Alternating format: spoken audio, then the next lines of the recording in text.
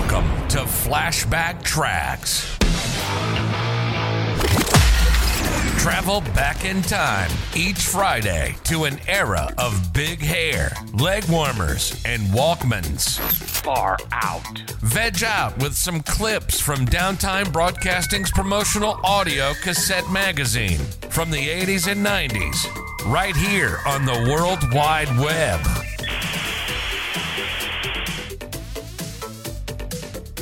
Just what do you call this business? The other day, a friend, not in our industry, told me that someone had recently asked him what business I was in. My friend said he had trouble explaining that. So just for fun, I let him try again. Well, he said, scratching his head and screwing up his face, widgets with advertising on them, promotional gimmicks, that kind of stuff. I was listening for the word specialty, but he never mentioned it.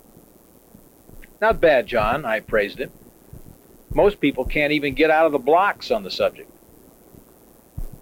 I asked him what he thought of the term specialty advertising or advertising specialties.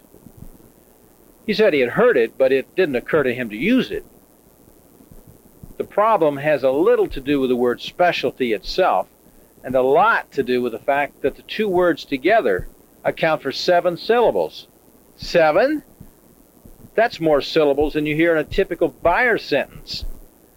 You know, like, yeah, I've seen that. Or, what else have you got? Or maybe, where is my stuff? Well, what's wrong with just telling people you're in widgets? Everybody else can keep their business description to 1 or 2 syllables. You know, Billy pushes cars, Peggy Sue sells stocks, Jack slings hash. Heck, even Guido gets by with only 3 syllables. Protection. Well, let me explain the basic problem another way.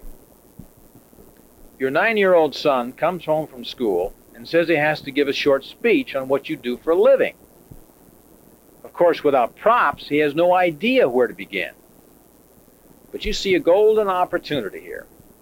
Chance for a little one-on-one bonding with your son, and some free publicity at the old school.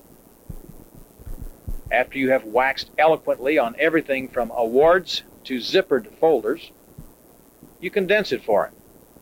Son, just tell him specialty advertising is the most common medium of advertising in America. Everybody uses it. They just don't know what to call it, but it's a great business. Next day, he comes home from school and tells you all the kids wanted to know how his dad's business could be so great if it's just medium. Well, so much for your role as communicator. But people say this is an easy business to get into. Anyone who can read can open up shop. And that's just about right. Take my own case. Until I reached my 17th birthday, all I ever read was Marvel Comics. And when I finished college, I naturally went into specialty advertising. I had heard I had the primary prerequisite.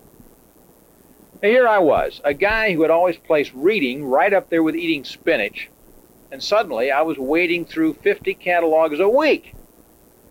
And whenever I failed to do that properly, I got a phone call from a supplier calling my attention to one little sentence on the back page that would end up costing me $500. But you can't say it isn't a fun business. When you start on your own, you naturally want to keep your overhead down. So you set up shop in your own home. Pretty soon you're working 12 to 14-hour days. You see, you don't know where your office ends and your home begins. Before long, your spouse can't stand it, and he or she insists you see a shrink about your work compulsion. Now the shrink costs you more each month than office rent would have. But that's okay too. A lot of family pride here. Look at your son. He grew up, joined you in the business. Of course, the first thing he did was sign up for an evening course in remedial reading. And then just last week, his 11-year-old daughter came home from school needing material for writing a short paper about her dad's occupation. Yeah, but you knew how to deal with that one. Tell them I read for a living, honey. You know, I tell people I'm in the specialty advertising business, and they don't have a clue. This has to be the world's only occupation where the two definitive words can be either nouns or adjectives, and either word can precede the other. Small wonder it's the most common but least understood medium of advertising in America. But I'm not a lonely voice on the subject. There are about us winds of change. I have even heard that our National Association is considering changing its name from specialty advertising to promotional product marketing. If that happens, I recommend you buy stock in your local printing business. Just think of how many firms will want to change their names and letterheads. The really bad news, however, is that your old occupation name will no longer have 7 syllables, but 9. What's wrong with widgets? This is Terry Dodd, and that's my report. Travel back in time with us next Friday as we share more clips from the 80s and 90s on another rad episode of Flashback Tracks, exclusively on Promo Corner. Time to bounce.